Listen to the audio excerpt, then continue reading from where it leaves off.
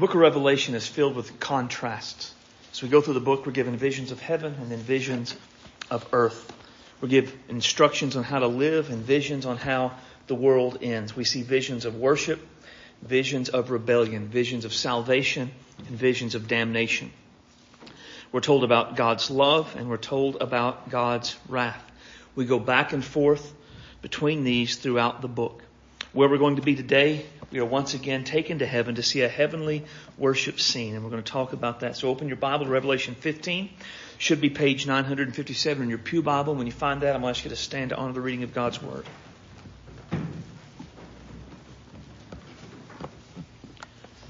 I saw another sign in heaven, a great and marvelous, 7 angels who had the 7 plagues, which are the last, because in them the wrath of God is finished. And I saw something like a sea of glass mixed with fire. And those who were victorious over the beast and his image, and the number of his name, standing on the sea of glass, holding harps of God, and they sang the song of Moses, the bondservant of God, and the song of the Lamb, saying, Great and marvelous are your works, Lord God Almighty. Righteous and true are your ways, King of the nations. Who will not fear you, Lord, and glorify your name? For you alone are holy, and all the nations will come and worship before you. For your righteous acts have been revealed. After these things I looked, and the temple of the tabernacle, the testimony in heaven, was opened. The 7 angels who had the 7 plagues came out of the temple, clothed in linen, clean and bright, and their chests wrapped up with golden sashes. And one of the 4 living creatures gave the 7 angels 7 golden bowls full of the wrath of God, who lives forever and ever. And the temple was filled with smoke from the glory of God and his power, and no one was able to enter the temple until the 7 plagues of the 7 angels were finished. The title of the message this morning is Facts About Judgment. Let's pray. Heavenly Father, we love you today. You are great and glorious, wonderful and worthy. Help us as we seek to understand your word. Take it to heart to be strengthened and encouraged, challenged and drawn closer to you. We ask in Jesus' name. Amen. You may be seated. Is the microphone not on? It's at the top. I got to thinking about that while I was praying. I don't think I turned the microphone on. There's a switch on the back of the microphone. Joe, you know how to turn the microphone on? Yeah.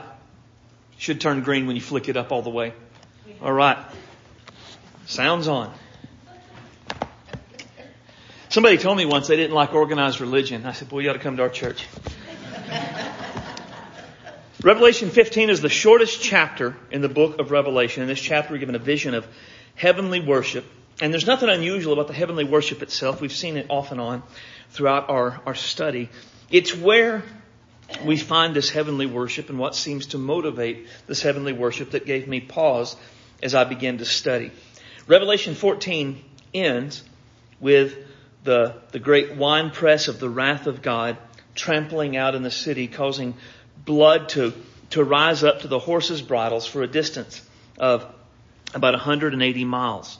Then in chapter 16, it's all about the 7 bowls of God's judgment, which are kind of horrific when we get to them next week or week after actually.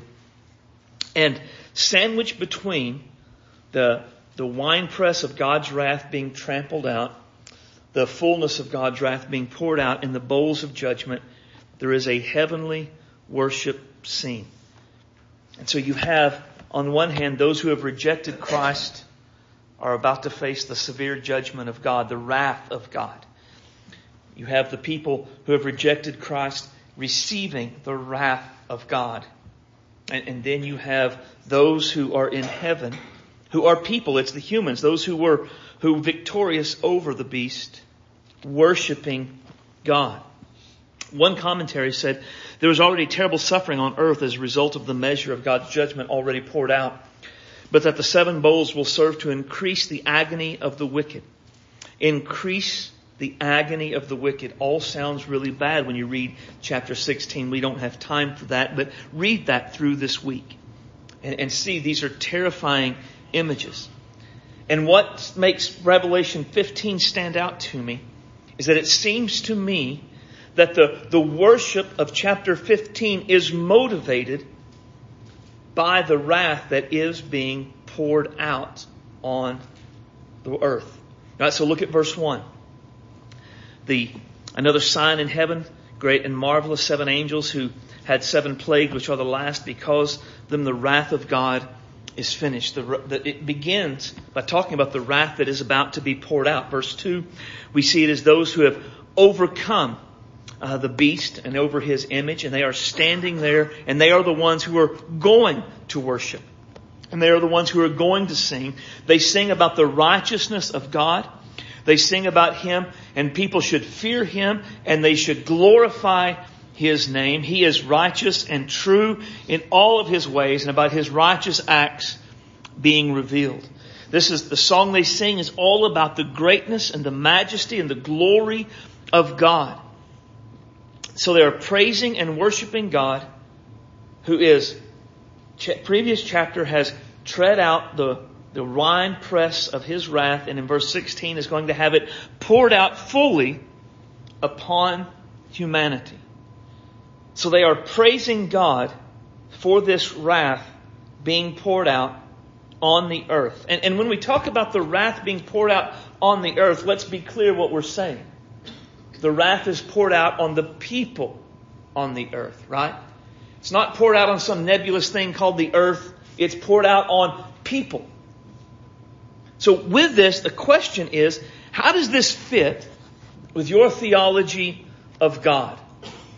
How does this fit with your motivations for praising and worshiping and serving God?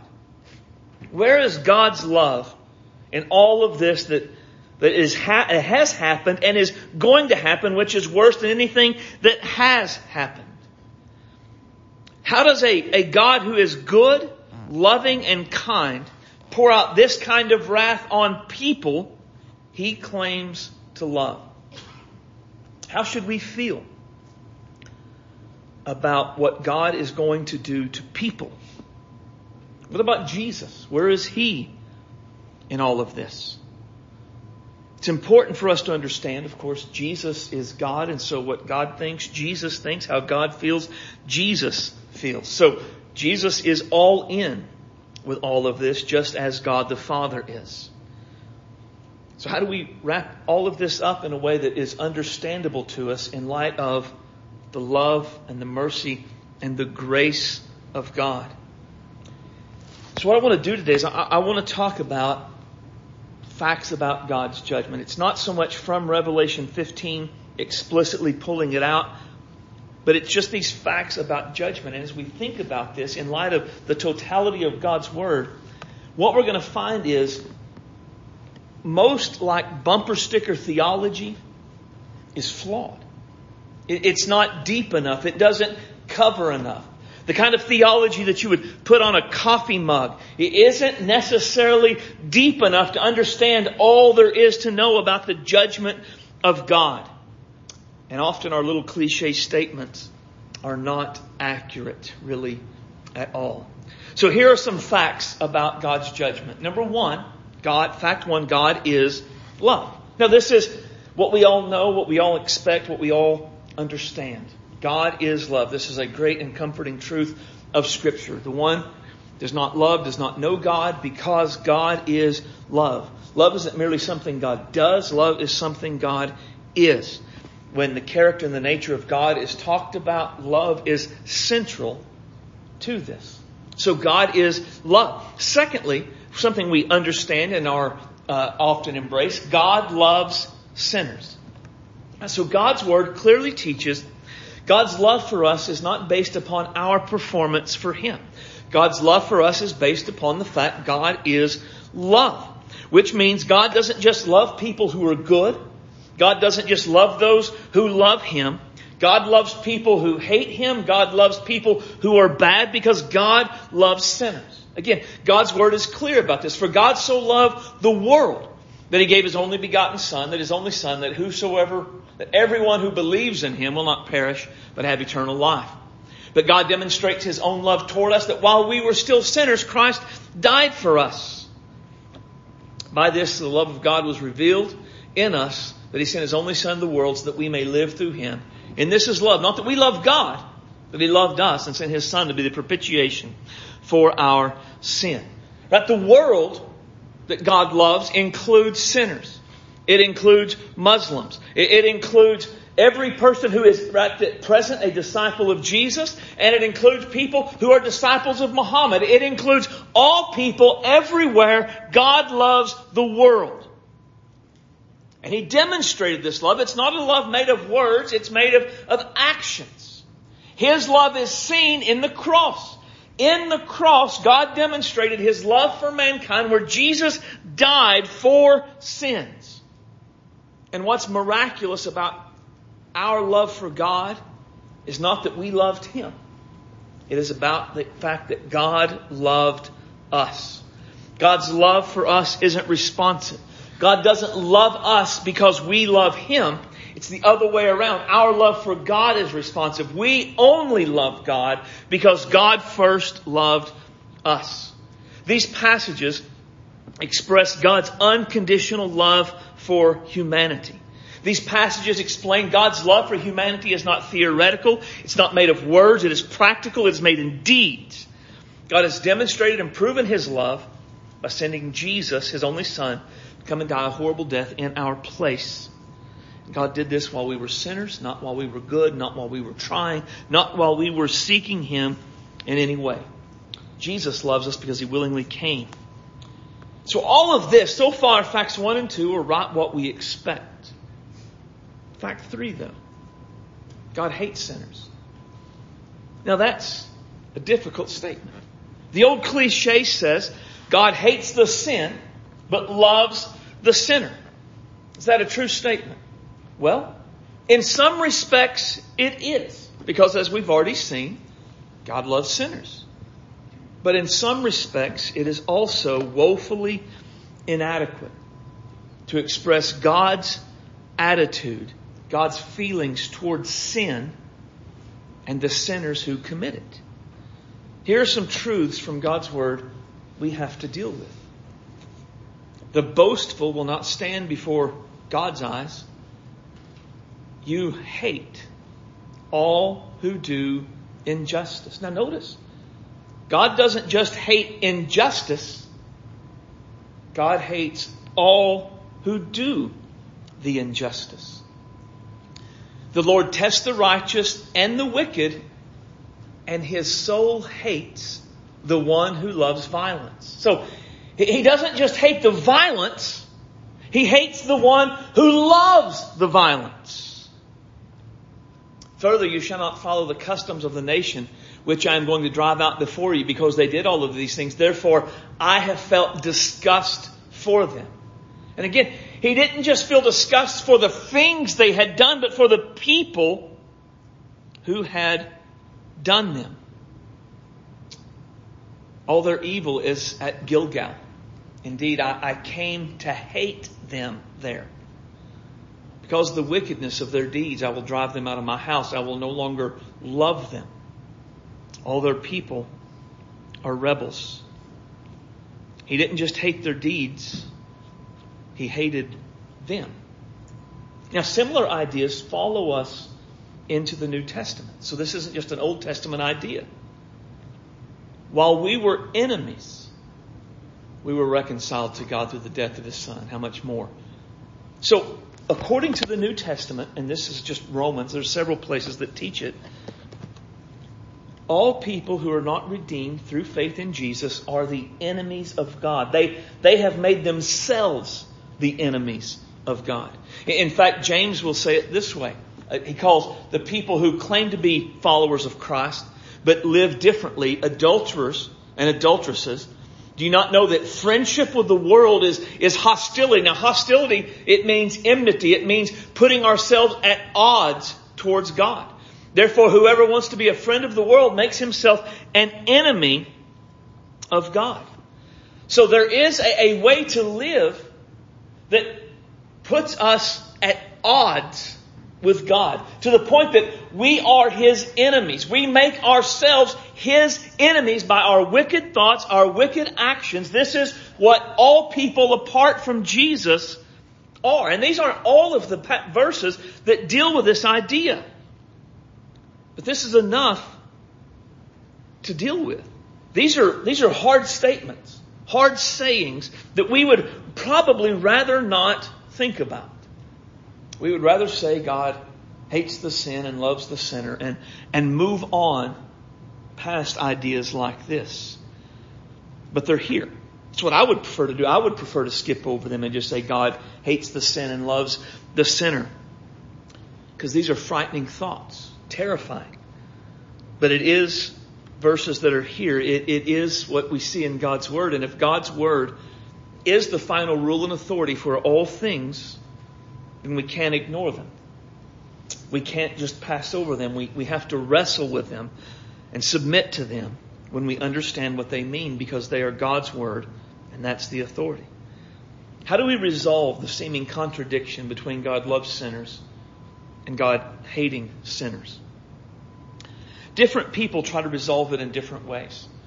The most common one is figure of speech approach. And what they say is, when it comes to the passage that talk about God hating sinners, that it's just a figure of speech. One noun, it says, is used in place of another that are connected in some ways. Oftentimes in a cause-effect relationship. For instance, Luke 16:29, they have Moses and the prophets, let them hear them. Right? The reality was they didn't have Moses and the prophets. Rather, what they had was the writings of God's Word. The name Moses is used in place of the writings, since he is the cause or the author of the writings. Therefore, when God speaks of hating sinners, it says, we can see that the sinner is put in place of the sin. So that's one way, a figure of speech. Another way is just to take it at face value. Now, if we take it at face value, that means the passages that speak of God loving sinners means God really loves sinners. But at the same time, the passage speaking of God hating sinners, it means just that, God hates sinners. Unless there is a figure of speech clearly used. For instance, Proverbs 6:17 says God hates a lying tongue. Well, clearly, God doesn't hate tongues. He hates those who lie.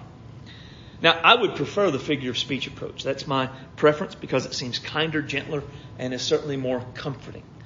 However, I have a hard time doing anything that would make God's Word mean other than what it clearly seems to be saying. I am a simple guy, and I believe the simplest answer is almost always the right answer. And so to say God's Word is wrong or it's using a figure of speech when it doesn't seem to be, may seem comfortable, it doesn't seem right. And then there's also the fact in Hebrews 5:5, the word for hate, it is also translated as detest, an enemy. I mean, there doesn't seem to be any way to make it mean anything other than it clearly means without watering down God's Word. And so, if God's Word is the authority, then we seem to have to let hate stand as hate and deal with the tension. God loves sinners, but hates sinners. And that's a difficult thing. Then we come to fact 4. God is just. Well, God is love. God is also just. God being just means sin and sinners must be punished. And I think, to me, this is the reason I think you need to let God's Word stand as hating sinners. Right?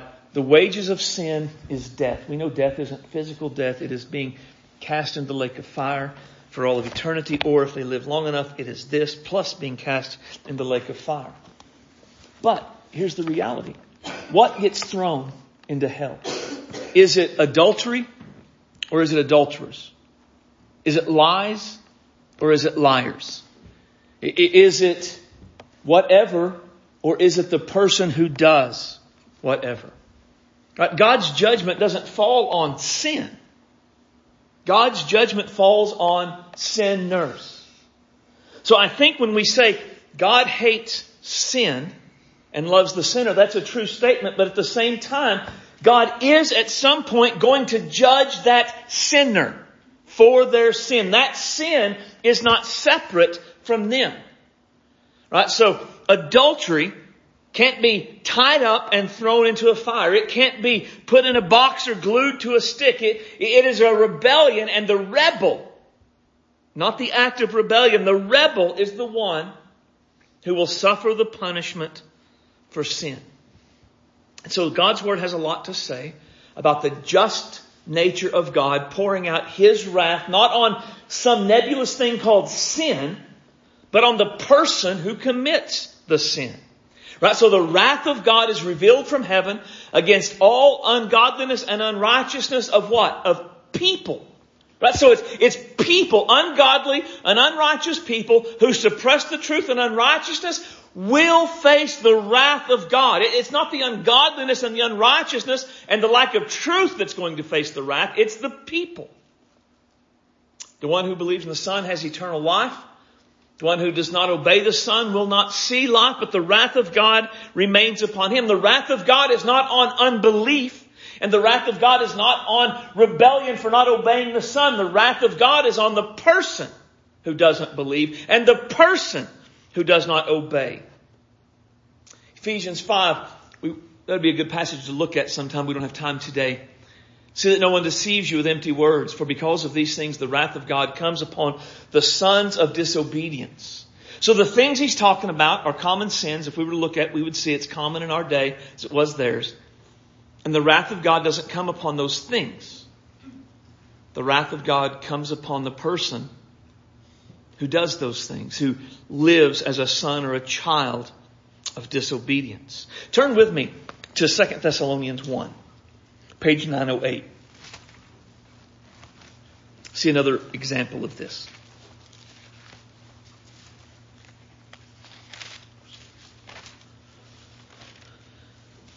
Second Thessalonians 1, verse 5.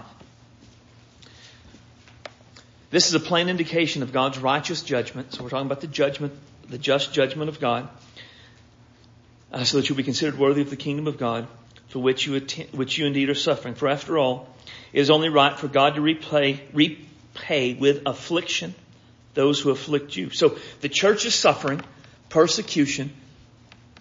But notice it's not persecution or affliction, as the word my Bible says, that's going to face the judgment, is it? It's the people. To repay with affliction the people who afflict you, and to give relief to you who are afflicted along with us.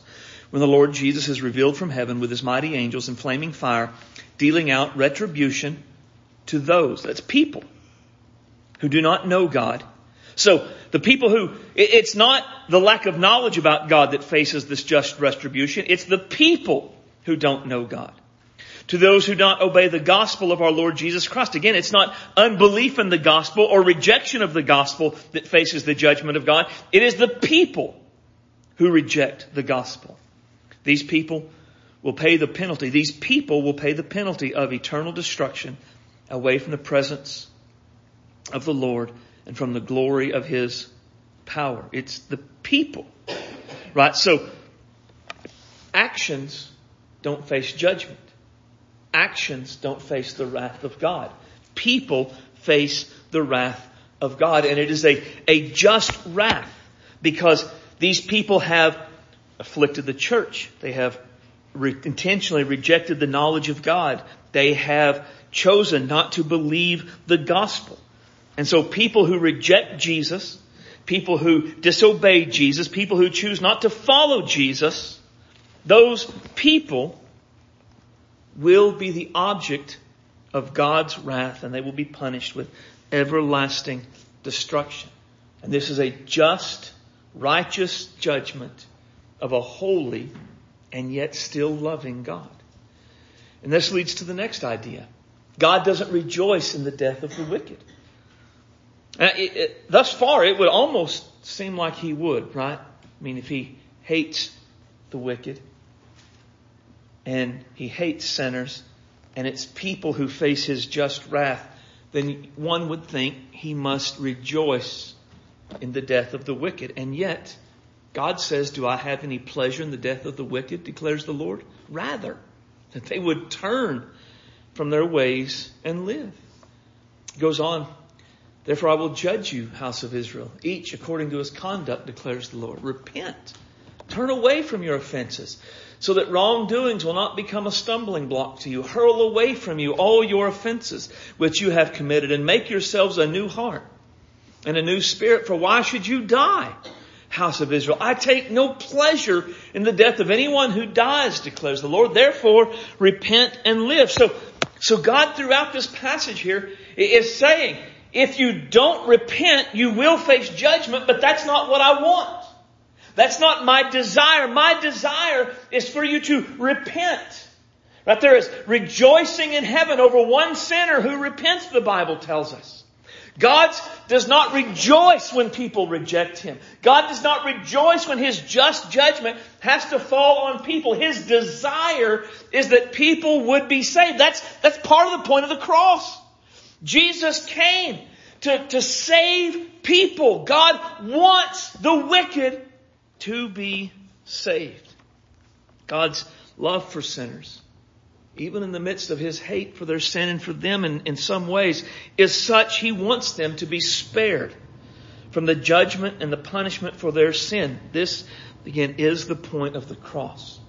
2 Peter tells us God wants all people to repent and be saved. I mean, any unbeliever who wakes up today with life and breath and all things from God was given that, so they would have an opportunity to repent. The will of God, according to 1 Timothy 2, is for people to come to the knowledge of the truth. God does not rejoice in the death of the wicked, but God does rejoice in the execution of justice.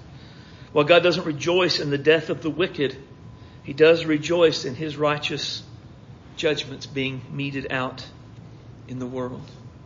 It will come about that just as the Lord rejoiced over you to do good, make you numerous, the Lord will rejoice to wipe you out, destroy you. You'll be torn away from the land that you're entering to possess. My anger will be spent, and I will satisfy my wrath on them. I will be appeased, and they will know that I am the Lord, spoken in my zeal when I have spent my wrath upon them. Again, we're given what seems to be a contradiction. How do we deal with this? How do we deal with the fact God doesn't rejoice in the death of the wicked, but does rejoice in the execution of His justice? Pastor John Piper has a suggestion on this. My suggestion is that the death and the misery of the unrepentant is, in and of itself, not a pleasure to God. God is not a sadist. He is not malicious or bloodthirsty. The death and suffering considered for itself alone is not His delight. Rather, when a rebellious, wicked, unbelieving person is judged, what God has pleasure in is the exaltation of His truth and His righteousness and the vindication of His own honor and His own glory. So what are we left with? I mean, these are the facts about judgment. How do we understand what we're studying in Revelation? Because again, when we get into Revelation 16 and we begin to talk about the bowls, it's horrifying. But that's not the end. We're going to get to the part where people are literally cast into the lake of fire. And that's also horrifying. How do we, in light of all we've seen, how do we live here and now? In light of the judgment we know is to come. First, I would say, this isn't one of the points I give, but just first, I would say we have to learn to deal with tensions we can't fully resolve. Right? If God is as great as the Bible says He is, and if we are not, there are going to be things we don't fully understand. Pastor Francis Chan says it this way: if God is the size of all of the oceans of the earth, and our brains are the size of a Coke can, well, we're not going to be able to get everything there is to know about God in our brains. If His thoughts really are higher than our thoughts as far as the heavens are above the earth, there are going to be things we don't fully understand. And we have to learn to live with that tension and say, I don't understand it. But that's who God is. That's the way God is. So considering all of this, here's 3 ways to respond. One, I would say we must rejoice in the justice of God. I struggled with saying this because it felt as though I'm saying we should rejoice that people go to hell or people suffer the terrible things we're going to look at in the bowls, but I'm not saying that necessarily. We aren't rejoicing in the fact people face God's wrath and judgment. Instead, we're rejoicing at the fact that God's justice has prevailed. We see this in the Bible. Look at Revelation 18.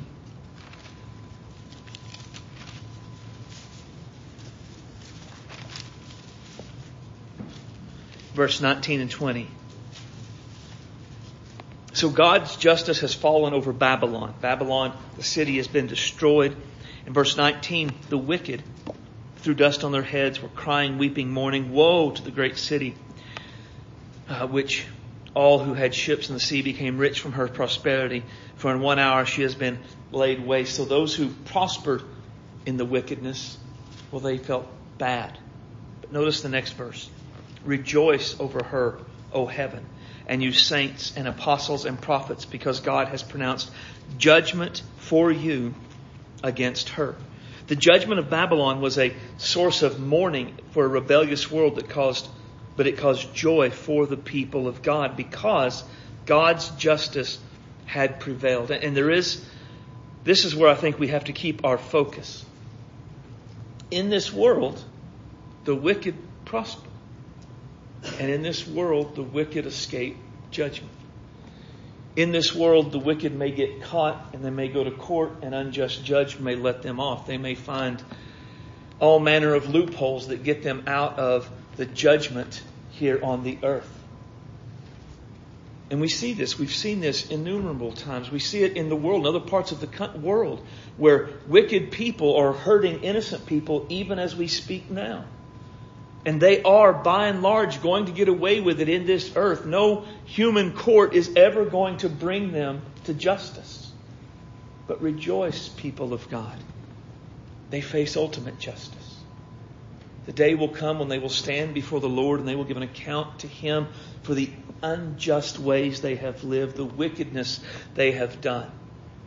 And there is no loophole. And there is no shenanigans they can pull. There is nothing they can do to get away from the just judgment of God. When we see evil men and women seemingly get away with their evil, as disciples of Jesus, we can rejoice because we know that's not the truth. There is a just judgment and a just judge they will face. And we can rejoice in this. So we rejoice in the justice of God, but we also marvel at the grace of God. You know, the old saying is there, but by the grace of God go I. And while that isn't explicitly taught in Scripture, I think it is implicitly. Paul asked the Corinthians, who considers you as superior? What do you have you did not receive? And if you did receive it, why do you boast as if you had not received it? Each one of us should remember we too have sinned against a holy God. We have earned the wages of sin. On our own merits, we deserve the wrath of God we see in the book of Revelation. But if we have repented of our sins and we have believed in Jesus Christ, we will not face this wrath. And it is because of the grace of God. Marvel at God's grace shown to you. Marvel at the goodness of God that brought you to repentance. Marvel at the revelation of the gospel that struck a chord in your heart and made you see you need Jesus. Marvel at the grace of God keeping you from day to day so you don't turn and walk away from the Lord. Marvel that while this is terrible, this is not your fate, even though we deserve it. And I think some, maybe even some here would say, well, I don't deserve that. And if that would be your attitude, I would say to you, you should repent and believe the gospel and be saved. For if you do not understand that you deserve the just wrath of God, you are not truly born again yourself. You need the grace of God, and then you can marvel at the grace of God. So we rejoice at the justice of God, marvel at the grace of God, and then tell everyone we can about the Son of God. The justice and the judgment of God is not just for murderers, terrorists, or rapists. As we saw in 2 Thessalonians, the wrath of God will come on those who do not know the Lord and who have not obeyed the gospel of Jesus Christ. Our unbelieving friends will face the wrath we've seen here. Our unbelieving family members will face the wrath we've seen here. Our unbelieving co-workers will receive the wrath we've seen here. So long as they persist in their unbelief. say, well, they're good people. They're kind. They do this, they do that. None of that matters. There is only one way for them to be out from under the wrath of God, the just judgment of God. And that is to repent of their sins and believe in the Lord Jesus Christ. And knowing that and being a disciple of Jesus should motivate us to do everything we can to tell everyone we can about Jesus so they can be saved from the wrath to come. The Apostle Paul, I love this verse, this passage. He says, I'm under the obligation to both the Greeks, to the uncultured, both to the wise, to the foolish. So for my part, I'm eager to preach the gospel to you also who are in Rome. But I'm not ashamed of the gospel, for it is the power of God for salvation for everyone who believes, the Jew first and also to the Greek. We need to let the facts of judgment we've seen today cause us to fully embrace what Paul says here. And if we embrace this, we will first embrace our obligation to share the gospel. And I love the way Paul words it. I'm under obligation both to the Greeks, the uncultured, the wise, to the foolish. Basically under everybody. Not those who are like me, those who are not like me. Right? There are people around us who are like us. And we ought to feel an obligation to share the gospel with them. And there are people around us who are very unlike us in any number of ways. But the obligation to share the gospel is still there. Our obligation isn't just to share the gospel with those we like, those who look like us, dress like us, talk like us. It is with all people.